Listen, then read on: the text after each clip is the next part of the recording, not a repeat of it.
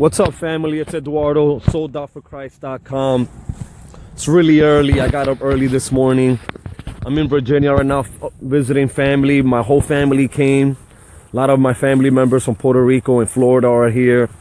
I decided to wake up early. Well, actually, I didn't decide to. God woke me up early in the morning, and I felt that in my spirit to come outside and walk around and just spend alone time with God.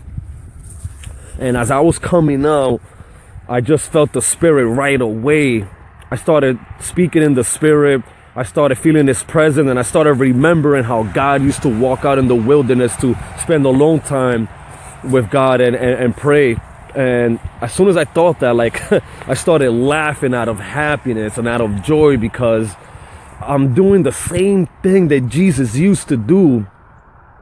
And it's just amazing, that the Spirit led me outside, and I got a double blessing because I got to witness the sun go up. So I was praising and worshiping and praying to God while the sun was going up. I was at the same time marveling at the sun, at his presence, and it was just amazing.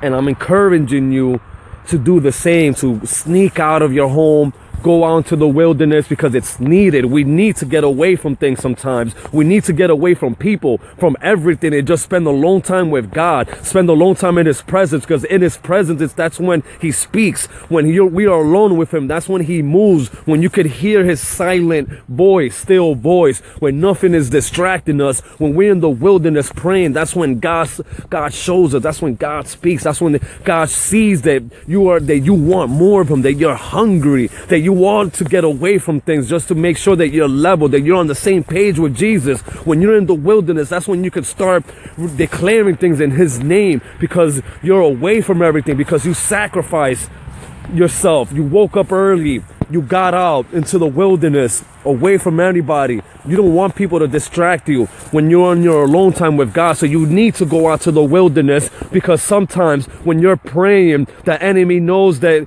you're praying. The enemy knows that you have a presence around you, and he might use people. He might use things to distract you, to keep you from praying. So sometimes you need to get away from that, so that the Spirit could be in unison with the Holy Spirit, so that you may praise the Lord naturally outside, without anybody or anything distracting you, or without being ashamed.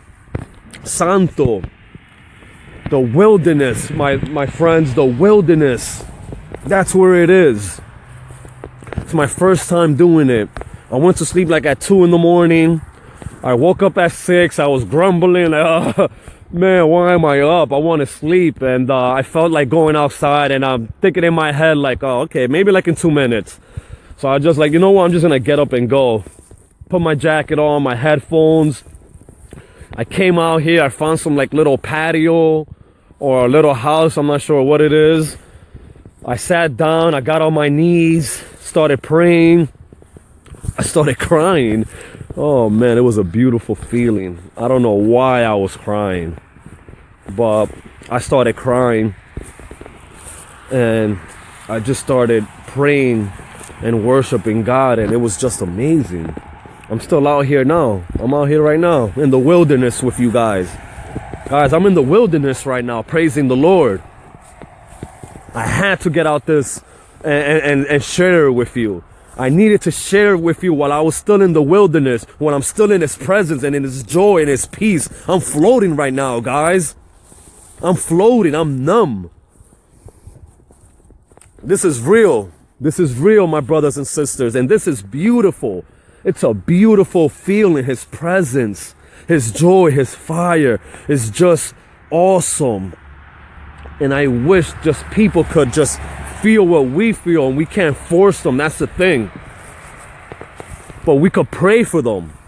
We could come out to the wilderness and prepare them.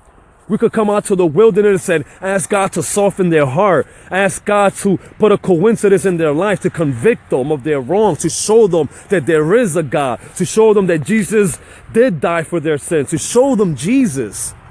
We could pray for that and believe it, because it will happen. I'll meet you at the wilderness, my friends. I'll see you there.